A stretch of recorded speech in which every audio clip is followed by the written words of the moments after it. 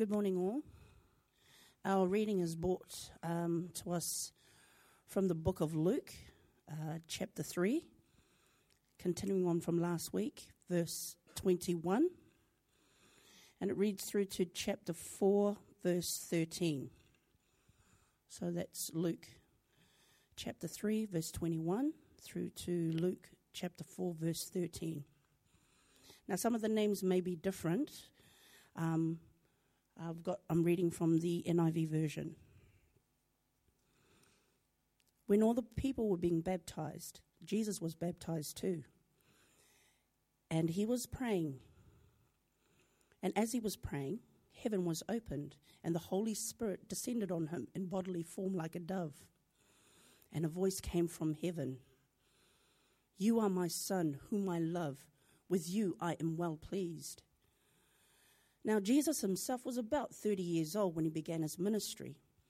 He was the son, so it was thought, of Joseph, the son of Heli, the son of Matthat, the son of Levi, the son of Melchi, the son of Jani, the son of Joseph, the son of Mattathias, the son of Amos, the son of Nahum, the son of Esli, the son of Nergai, the son of Maath, the son of Mattathias, the son of Simeon, the son of Josak, the son of Jodah, the son of Jonan, the son of Risa, the son of Zerubbabel, the son of Shealtiel, the son of Neri, the son of Melchi, the son of Adai, the son of Kosam, the son of Almadam, the son of the son of Joshua, the son of Eliezer, the son of Joram, the son of Matthat, the son of Levi, the son of Simeon, the son of Judah, the son of Joseph, the son of Jonam, the son of Eliakim, the son of Melea, the son of Menah, the son of Mattatha, the son of Nathan,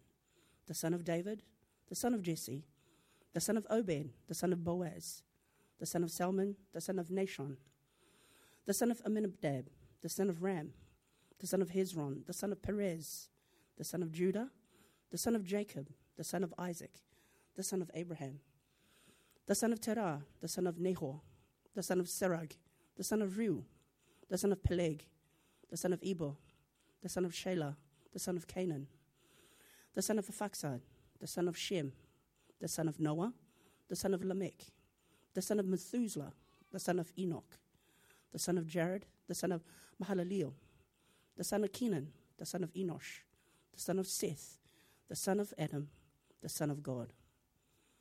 Chapter 4. Jesus, full of the Holy Spirit, left the Jordan and was led by the Spirit into the wilderness, where for 40 days he was tempted by the devil. He ate nothing during those days, and at the end of them he was hungry. The devil said to him, "If you are the Son of God, tell the stone to become bread." Jesus answered, "It is written, man shall not live on bread alone." The devil led him up to a high place and showed him in all instant all the kingdoms of the world.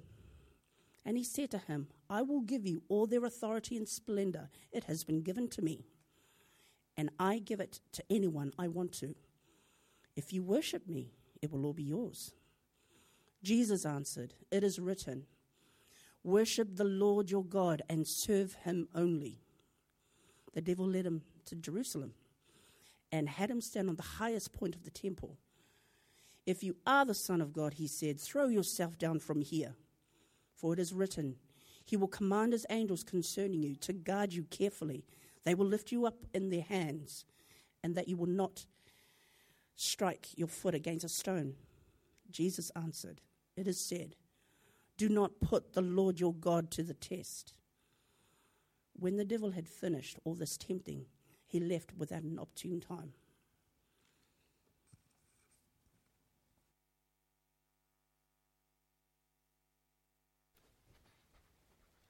Thanks, Mana. Brilliant reading of the longest list of crazy names, or one of them, that's in the Bible. Hopefully, as you went through, there were some names there you went, "Oh, I know that one." That's what I was doing. Going, who are all these people? Well, as we start this week, why don't we pray that God would challenge us through this word and show us the amazingness of his Son, Jesus. Let's pray.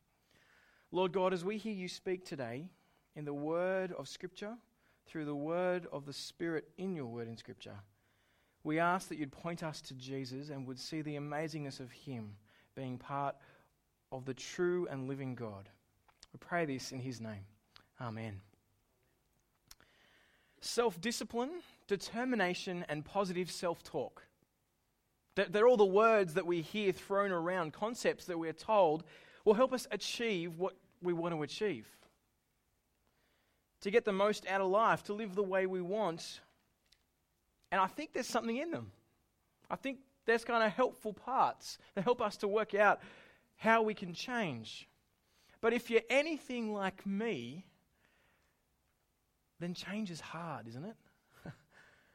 It's hard to actually change.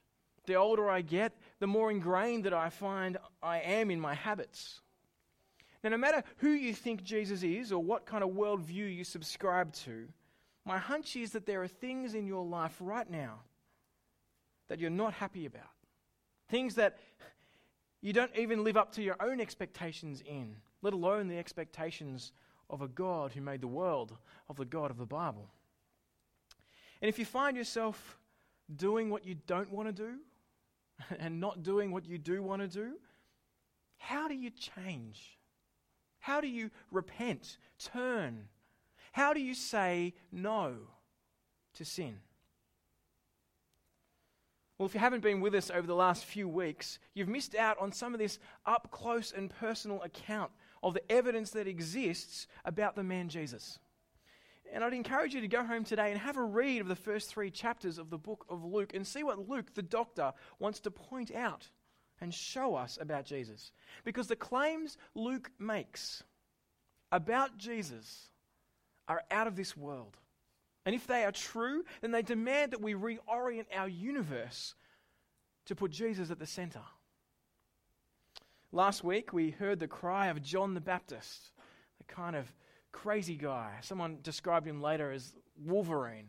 Well, they said the Kids Talk picture of John the Baptist looked like Wolverine. I'm like, if only I'd known that, I would have used it.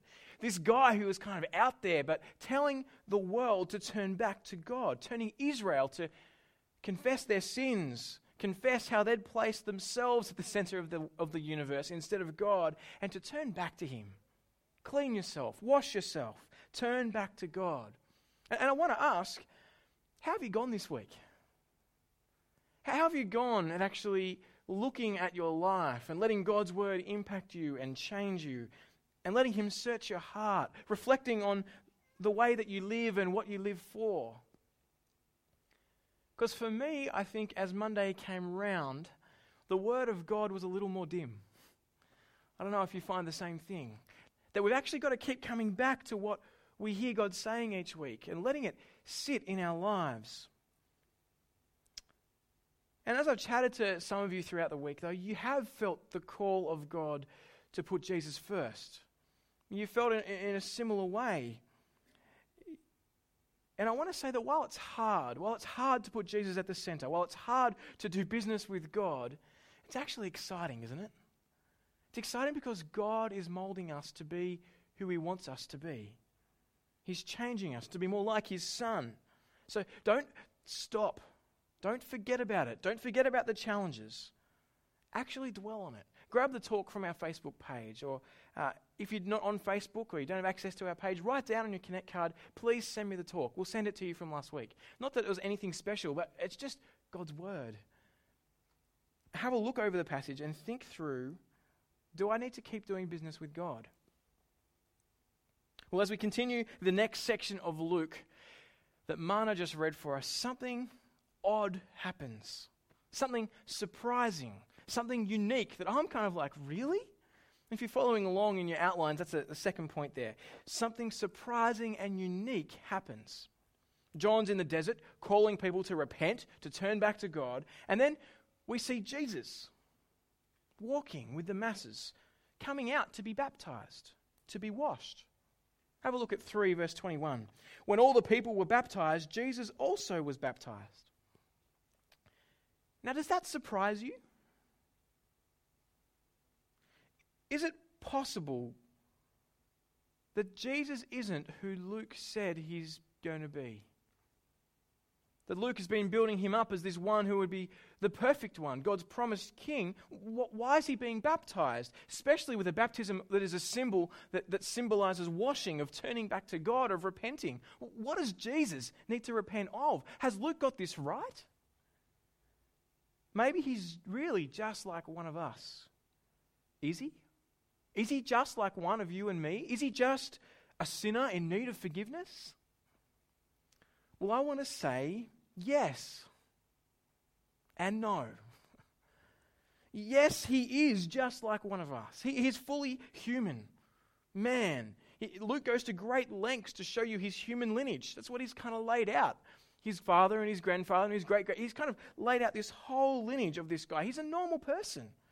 He's flesh and blood. He's a son of Adam. Remember, Adam, the representative of humanity. Jesus is a link to this representative of humanity. But sometimes I think we put Jesus in this extra special category of invincible. You know, he's not really human. He doesn't really experience what we experience. When it comes to temptation or our ability to repent and stick at it, it's not really Jesus that we look to. I mean, of course he can resist temptation, right? He's the Son of God. But what we see here in Luke and throughout the whole kind of Bible, the accounts of Scripture, is time and time again, Jesus sides with his people. He understands his people. He experiences what we experience. He knows what it's like to be fully human. In all its joys and in all its pains, he's not some Clark Kent Superman type guy. Kind of shoot him with bullets and he's fine. No, he bleeds. He understands what it's like to be vulnerable, to be totally human. And so he goes out to John to be baptized, to show his unity with humanity, to show that he's part of this people. Jesus sides with his people. He did it when he became human, when he was born into the world. He will do it at the cross when he takes the punishment for our sin as our representative, as a new Adam. And he's doing it now at his baptism. As Jesus wades out into the Jordan River to be baptized, he's expressing his oneness with humanity. He's saying he's just like us. He gets it. But there is something different about Jesus. But it's not something that he has that we don't. In fact, it's the opposite. It's something he doesn't have that we do. Have a look at verse 21. And as he was praying after he was baptized, heaven was opened, and the Holy Spirit descended on him in bodily form like a dove. And a voice came from heaven. You are my Son, whom I love. With you I am well pleased. For the first time in the book of Luke, God the Father speaks. Verbally. Audibly. If you were there, you would have heard God's voice. Something was going on that's so important right now that God didn't send angels, he didn't send messengers, that God speaks to the world about Jesus. Ever wanted a sign from God? A voice, a message, a kind of personal word that was about you? I wonder if God were to look at me and you, what would he say? Well, as everyone else had lined up to get baptized, God's silent. He doesn't say a thing. He agrees with what's going on, this picture of repentance, of washing, because every single one of those people that went before Jesus, just like every single one of us, needed forgiveness. We needed to come to God and repent and to turn back to him. But when Jesus steps up to the plate, it's like God can't stop himself. He can't hold himself back. He wants to make perfectly clear that with this one, with Jesus, there is nothing he needs to repent of. Nothing. There is nothing he needs to be washed clean from. You are my Son, whom I love. With you I am well pleased.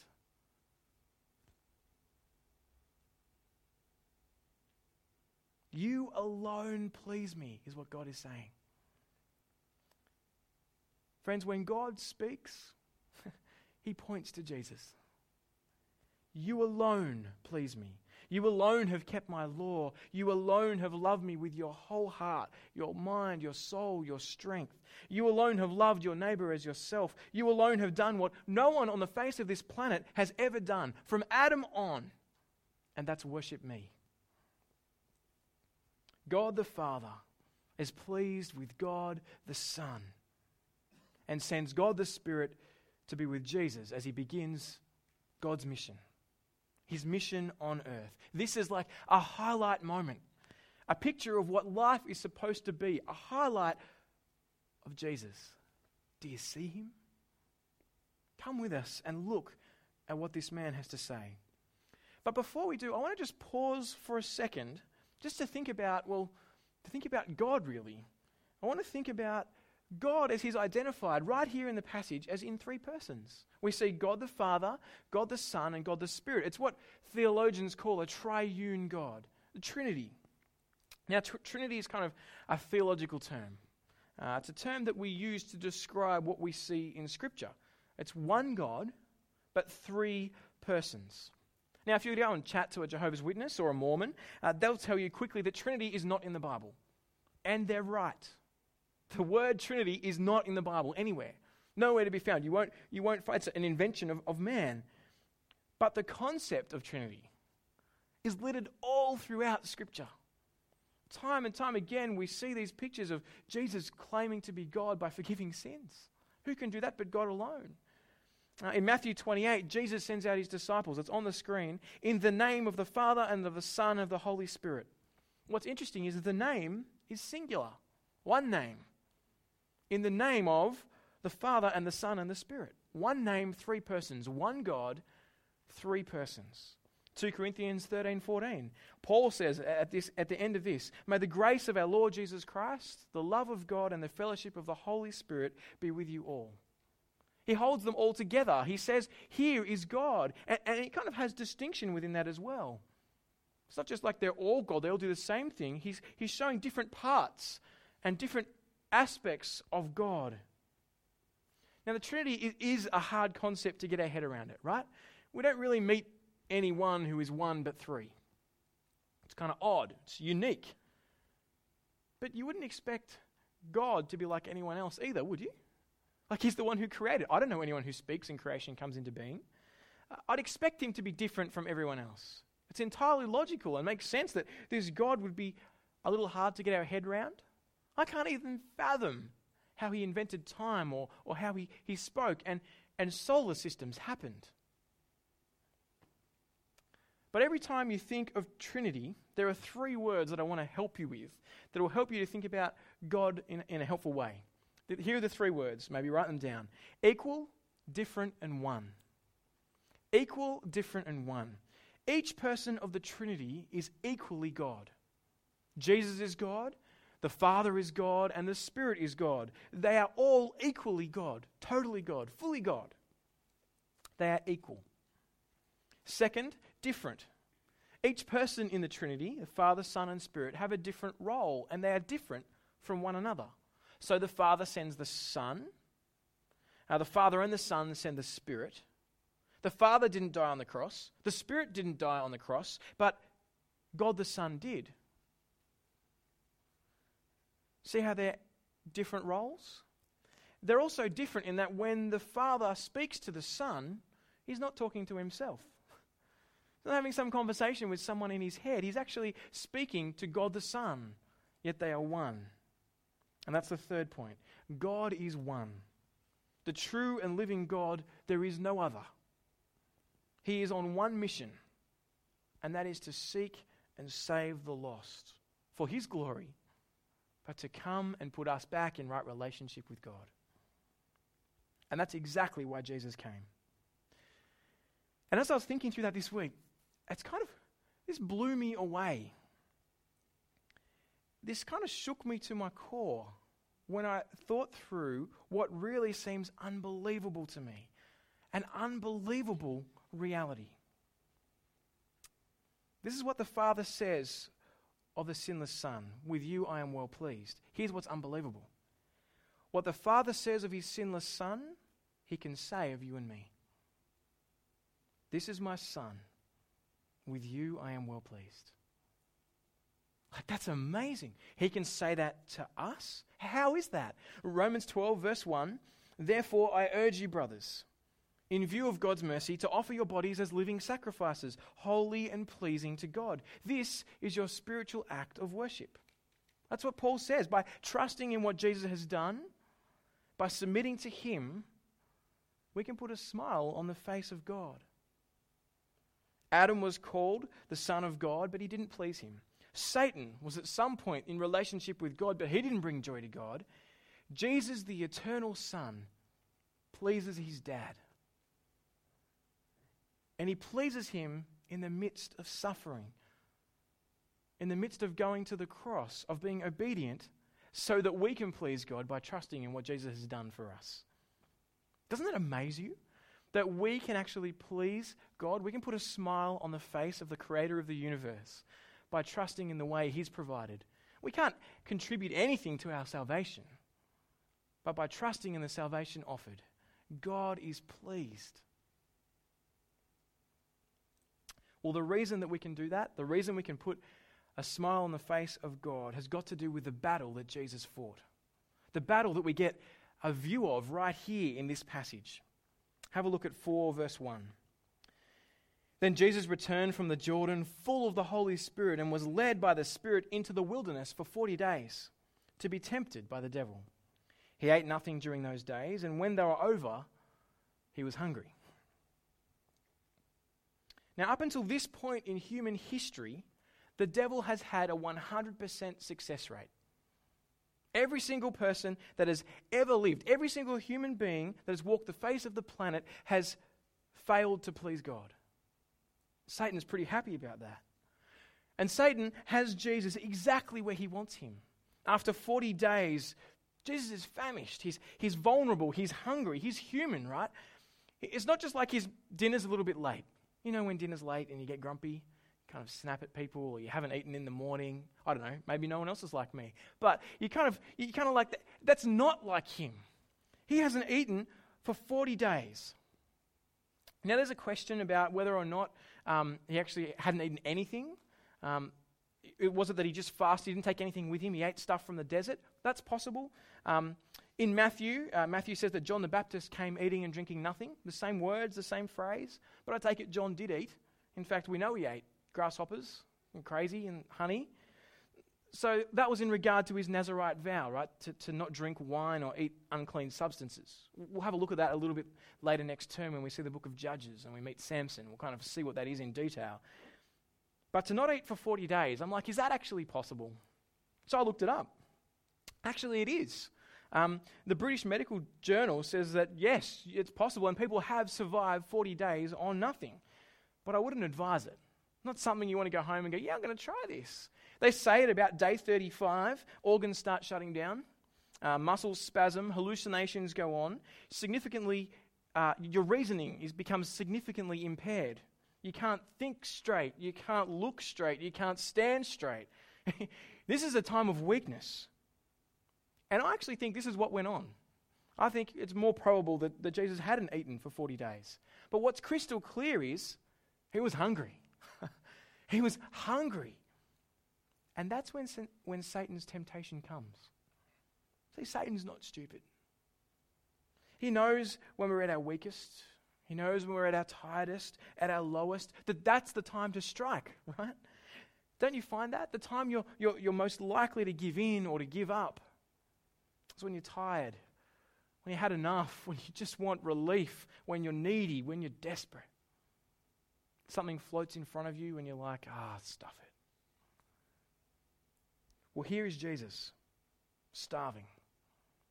That's when Satan hits him with round 1. 4 verse 3, the devil said to him, if you are the Son of God, tell this stone to become bread. How easy it would have been for the one who spoke creation into being to just turn a stone into bread. There's nothing that he didn't make. See, what makes this such a temptation is that Jesus has access to the power to do exactly this. All he has to do is say the word, bread, and it happens.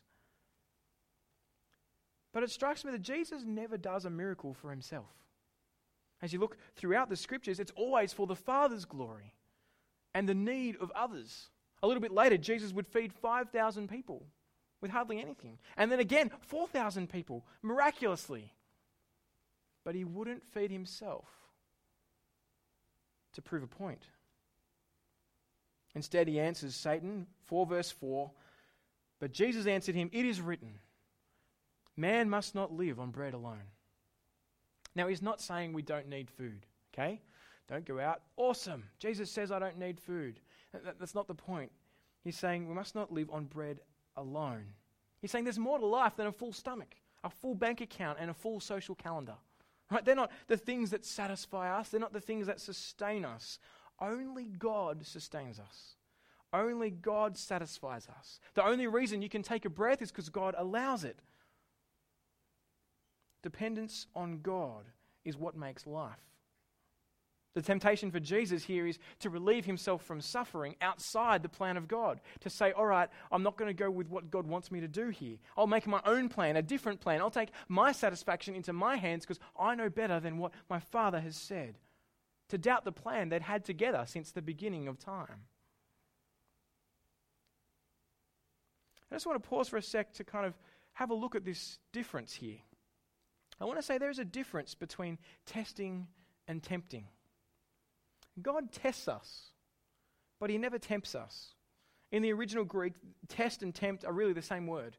But you've got to look at the context because there is a difference. Temptation has at it the aim of making us fail, of destroying our faith. The temptation is to kind of trip us. So when I play games with my kids, often my kids are trying to get me out. They're playing the game to kind of make me lose. They want to see me fall down and lose, and then they can do stacks on dad and like, we've won, yeah. But when I play with them, I'm trying to help them catch a ball. And sometimes they get hit in the face, but I'm trying to kind of help them to be able to go through life. I'm throwing them a test that I want them to catch. I want them to be able to go forward. I want their best. And that's what God does when he tests us. It comes with the hope, with the expectation, and the resources that we can win. That's what God does. And that's what Satan does. Verse 5. So Satan took Jesus up and showed him all the kingdoms of the world in a moment of time. The devil said to him, I will give you their splendor and all this authority because it's been given over to me and I can give it to anyone I want. If you then will worship me, all will be yours. The promise of the world, right there, right then. It got me thinking, can Satan actually offer that? Can he actually do this? Does he have the authority? And I kind of look through and think, well, John calls Satan the prince of this world. Paul in 2 Corinthians says Satan has blinded the eyes of unbelievers. Satan has real power. He has real power. But we've got to remember that nothing happens outside the will of God. Jesus says not even a sparrow falls to the ground outside the will of my Father. The devil wants to give you the impression every day that he's in charge, that he's got the best way out, that his way is best. But it's not. He's not. He's been a liar from the beginning. Did God really say that if you eat of this, you won't surely die? This world belongs to its maker. Paul in Colossians says all things were created through Jesus, for Jesus, and by Jesus. Jesus is the ultimate authority. Jesus is the one who's come to take the crown of glory. He's the one who's come to rule the world. He is the ultimate authority. And the temptation here for Jesus is to be crowned with glory without having first be crowned with a crown of thorns. It's another way. It's another possibility, a way that's without suffering to be the ultimate ruler. But in his own words, a little later, Jesus will say that he must suffer, he must be killed, and on the third day rise again. So his reply in verse 8 is this: It is written, Worship the Lord your God and serve him only. I love those words. Right. If only Adam had said that in the garden, instead of remaining silent, letting Satan go on with his wife and then convincing her. If only he'd said, no, worship the Lord your God and serve him only. We don't need you, Satan. We trust God. If only Israel had said that in the wilderness. Worship the Lord your God and serve him only. If only I said that regularly, instead of, worshipping myself. If only I thought those words, worship the Lord your God and serve him only.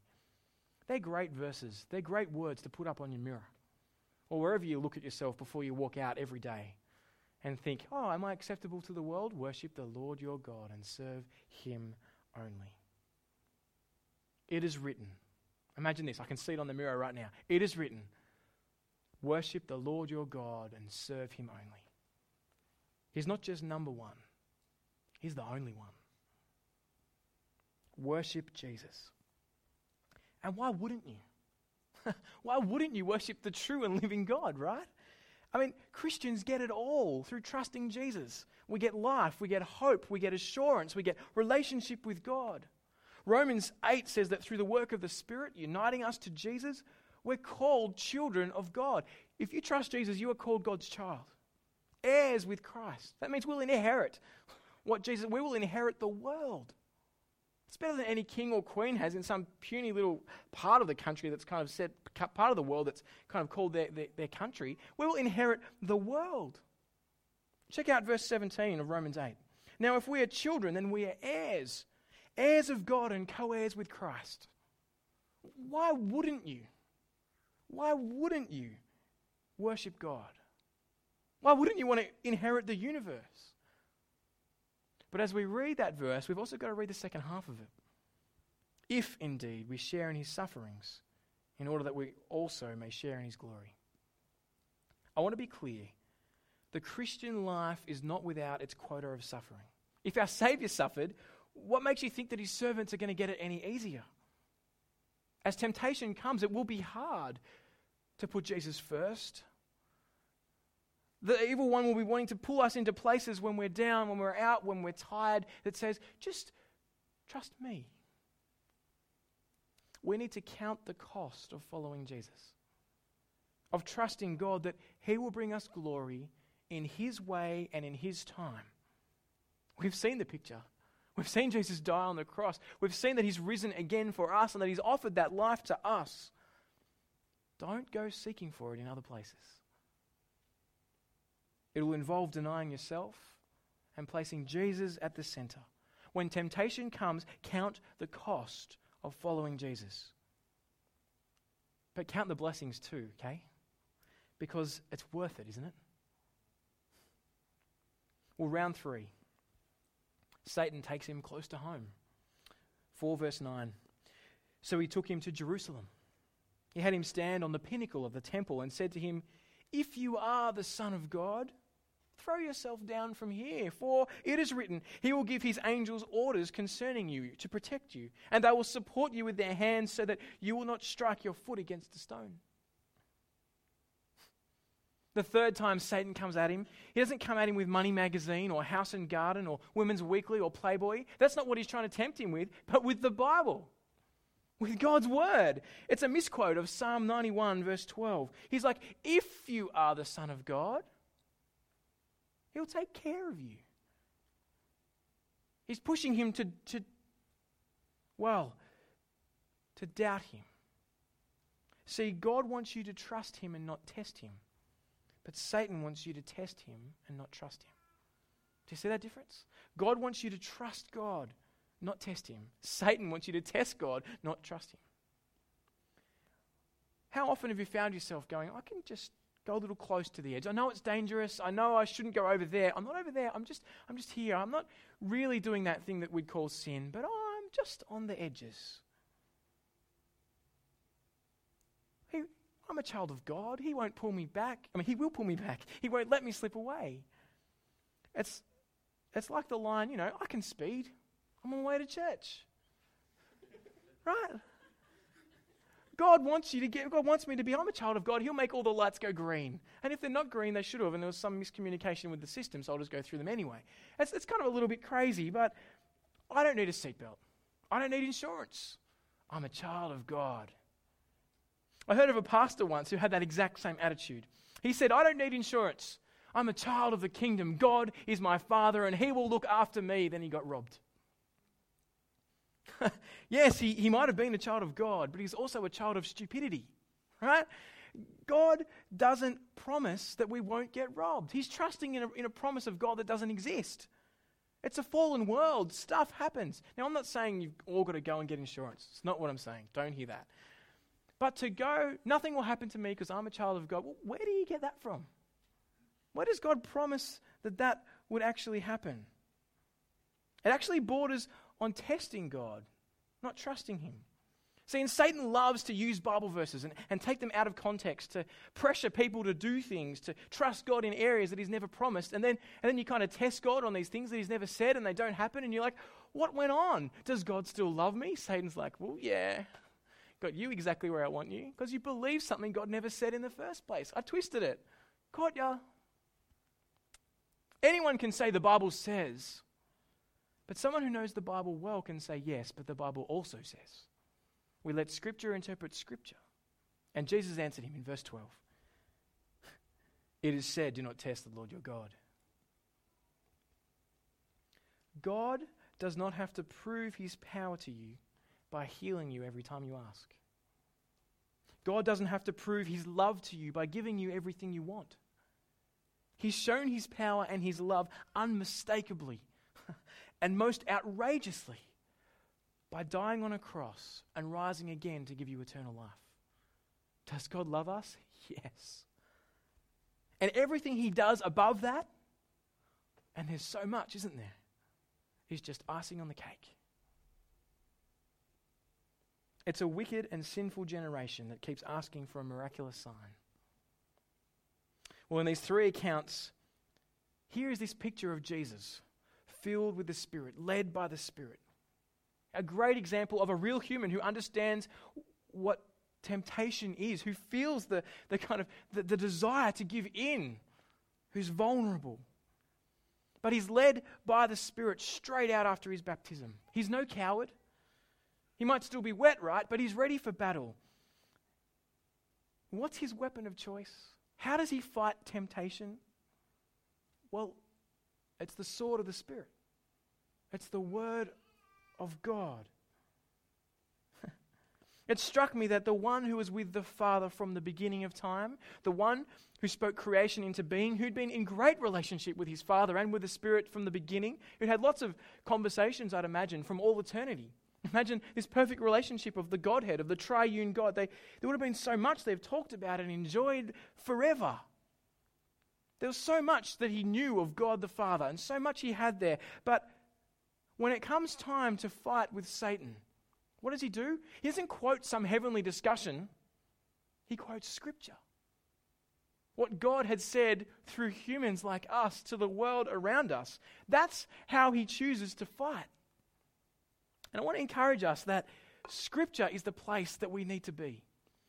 When I finished my study at theological college, my parents gave me this box. I'm like, cool. Sometimes my parents give pretty awkward presents. And I'm like, it's going to be some, I don't know, tap or sprinkler system for my graduation. Anyway, so I opened it up, and it's actually a sword. And I'm like, whoa, this is pretty cool. And as I look at it, I thought, is it a real one? And I'm like, yeah, it is. And on the sword, it has this inscription in Greek. I'll read it in English, it's easier. It says, for the word of God is living and active, sharper than any two-edged sword, piercing to the division of soul and spirit, of joints and marrow, and discerning the thoughts and intentions of the heart. Hebrews 4:12. This is a good symbol, a two-edged sword. It's a period sort of what it would have been, what the writer of Hebrews would have been pointing forward to. This is God's offensive weapon, not the sword, but the Bible. What's in your hands? Jesus has got access to everything, of every power, of every angel. What does he use? The Word of God. The Word of God. I missed the top. It's supposed to not be sharp, but it is. Anyway.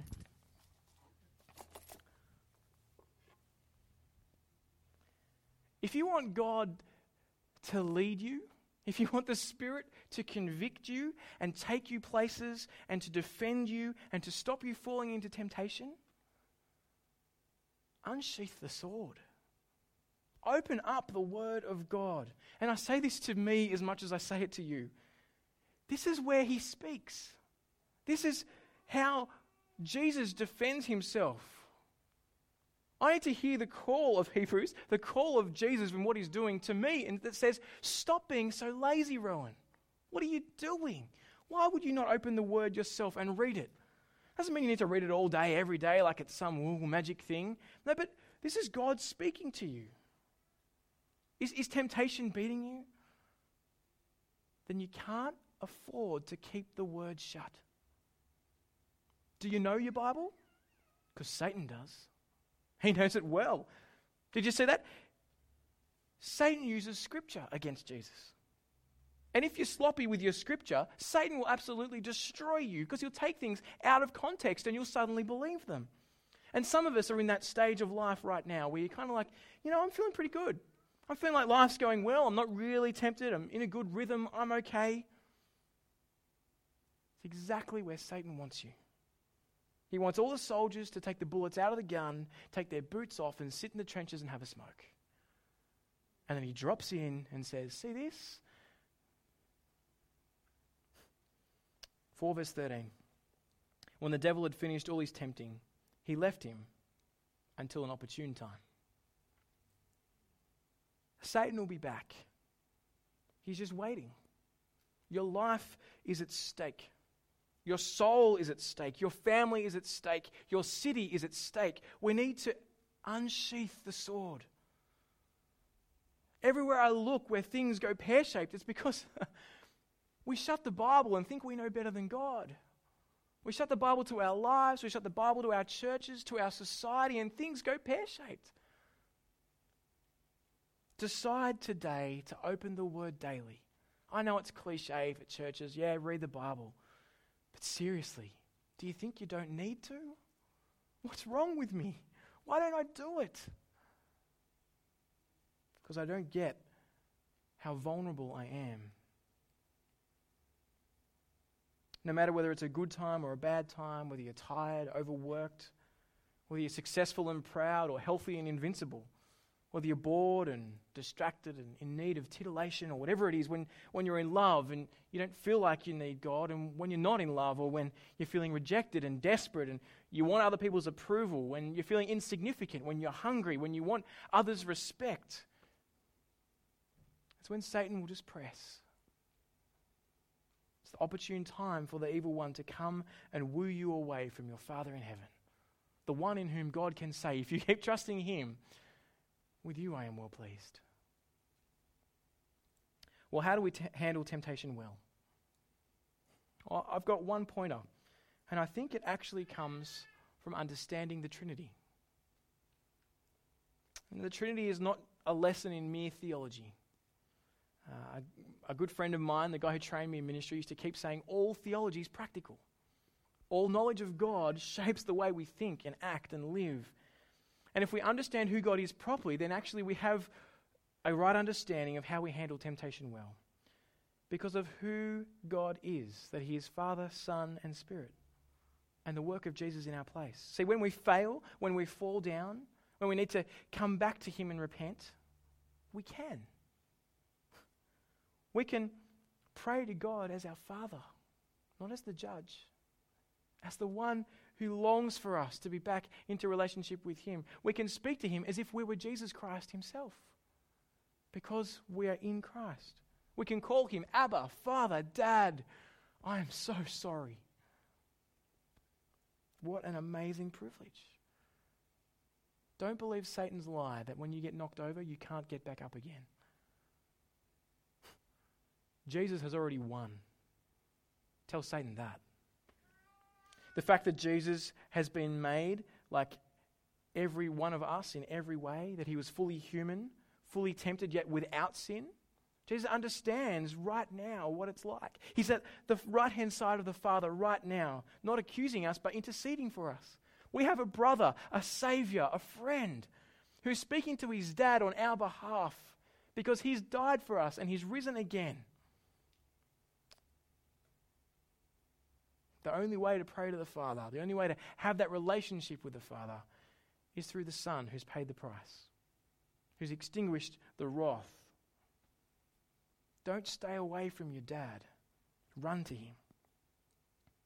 But we can only come to the Father because of the Son, and we can only come to the Son because the Spirit draws us to Jesus.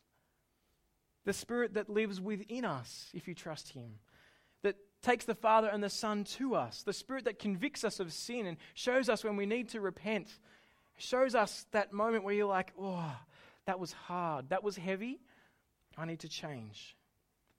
The Spirit that convicts me but never condemns me, never says you're too far gone, but says, Jesus died for you, and that was enough.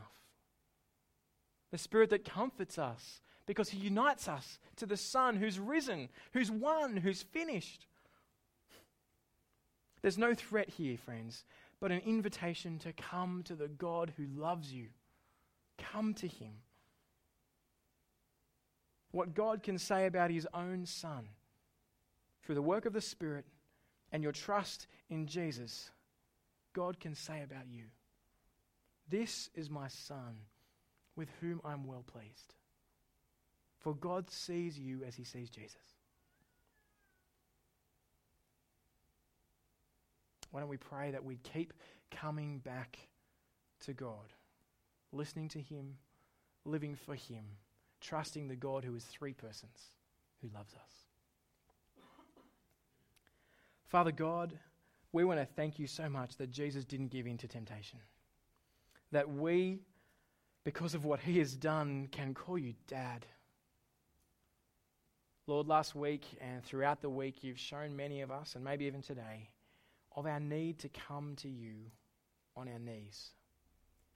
But thank you, Father, that we can come to you not worried about judgment, but trusting in your Son who has borne that judgment for us. Father, for those of us here who have not yet placed their trust in Jesus, we ask that your Spirit would show Jesus to them, that you might see the amazingness of this man, the one whom you, God, have spoken of, that these people might come and see you. That we would share this news with our friends around because, Lord, it is so true and so right.